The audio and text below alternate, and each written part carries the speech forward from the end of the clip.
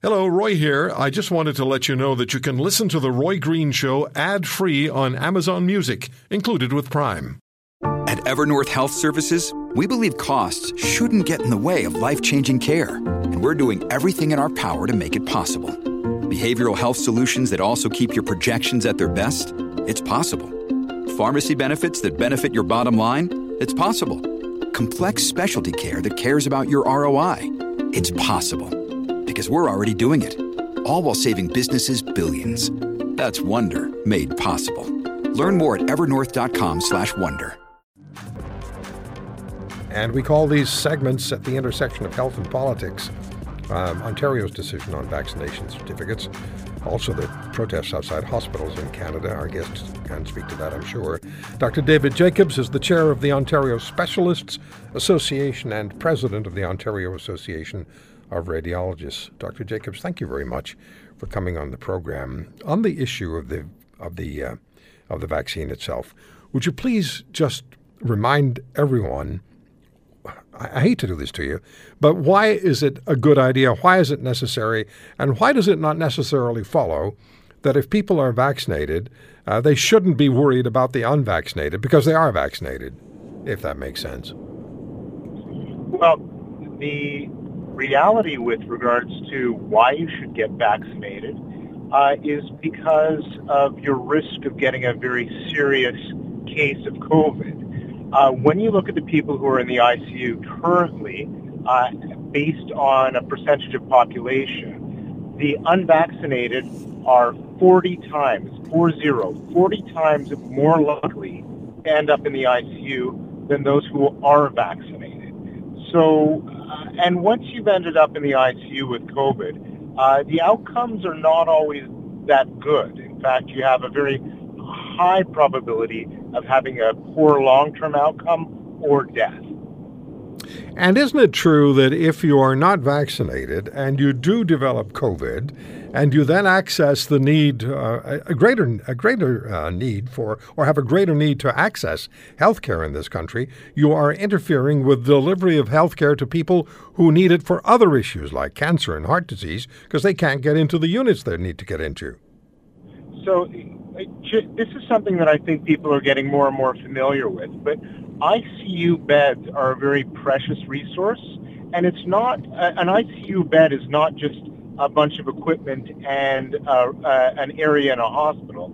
The ICU beds are comprised of many, many highly trained doctors, nurses, and respiratory therapists, as well as physiotherapists and pharmacists. So it's a big human resource issue. So we do not have the ability to simply expand our ICUs with the snap of a finger. We don't even have the ability to expand our ICUs over the course of a year. We've already expanded them as much as we can on an emergency basis. And when those beds get filled up, we are limited in some of the services we can provide that by definition require an ICU bed.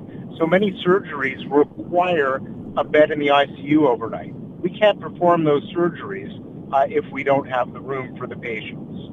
Which leads to this question. What is your reaction and your response to hospitals being subjected to large public protests? Well, it is simply a line that was crossed, never been crossed, and I don't think any reasonable person should see this as an acceptable response. So if somebody is misguided enough to be pushing back against a life-saving vaccine, if that's your position, you do have the right to protest. You have the right to refuse an injection. You have all of these rights, but you do not have the right to intimidate physicians. You do not have the right to disrupt the delivery of care of others. You do not have the right to intimidate patients who are coming in for their treatment. You don't have any of those rights. And if you choose to do that, believe me, the public who is not very sympathetic to your cause in the first place will have zero sympathy for you in the future. Let me ask you a COVID health question. Israel appears to be encountering Delta variant infections climbing among the people who were the earliest to be vaccinated, so the Israelis who were vaccinated in the winter months of this year, and Israel is moving toward booster shots for anyone over 50 years of age. Is this what we're looking at in maybe the near term starting to develop in this country? Well, it depends on who you talk to. So if you're listening to Dr. Fauci is saying, yes, you're going to get a booster and maybe another one after that. When you listen to Dr. Bogosh, who's also gone through the data, he's not as certain that we need to be going to boosters right now, but his tone has changed a little bit, saying that we may in the near future. So it's not clear. What is clear is those among us who are vulnerable, so cancer patients, the immunosuppressed, they're almost certainly going to need a third shot, and a lot of the elderly are almost certainly going to need a third shot. In the U.S., it's already started. People are getting third shots, and in Israel, third shots are being handed out. The one thing that I want you to remember, though, is that the level of the number of people who are vaccinated in the U.S. is quite variable from state to state, and some of those states are very low. And when we look at Israel, they were a front runner, but they've fallen behind. So we're at about 67% fully vaccinated. Israel is about 63% fully vaccinated. And that's going to make a difference as to whether we need a booster or not. Okay, now let me just ask you something else. This is where we really get into this intersection of health and politics. We see COVID case numbers and deaths daily. We've been seeing these for a year and a half. Am I being irresponsible or not thoughtful enough? Because I'd say I would also like to see the daily case counts of cancer deaths, cardiac deaths, suicides, and other major illness deaths, because they're just as relevant to me as are the COVID numbers. Am I missing something? No, you're missing nothing. A death is a death, and they're all tragic, especially the ones that are preventable. And you're absolutely right. We have to acknowledge the fact that COVID is endemic to Canada now. It's not some foreign virus that we're hoping to snuff out and get rid of. It's here. It is not going anywhere. It will never go anywhere. So we have two choices. We can vaccinate it out, or we can learn to live with it. And if the vaccines aren't proven to be sufficient to vaccinate it out, then we'll need them as a tool to keep the damage from COVID to a minimum. But as I've said before on the show, I'm a big proponent of getting kids back to school because of the mental health implications. I'm a big proponent of making sure that we have balance in our response to COVID-19. Because right now, we've seen just in the first run of this that we have a lot of people showing up with very late-stage cancers, which would have been treatable but aren't treatable anymore. We have had a lot of delayed surgeries, and we're just going to have to be able to better manage our resources because COVID isn't going anywhere. Yeah, one more question for you. What's it like being a doctor at this time?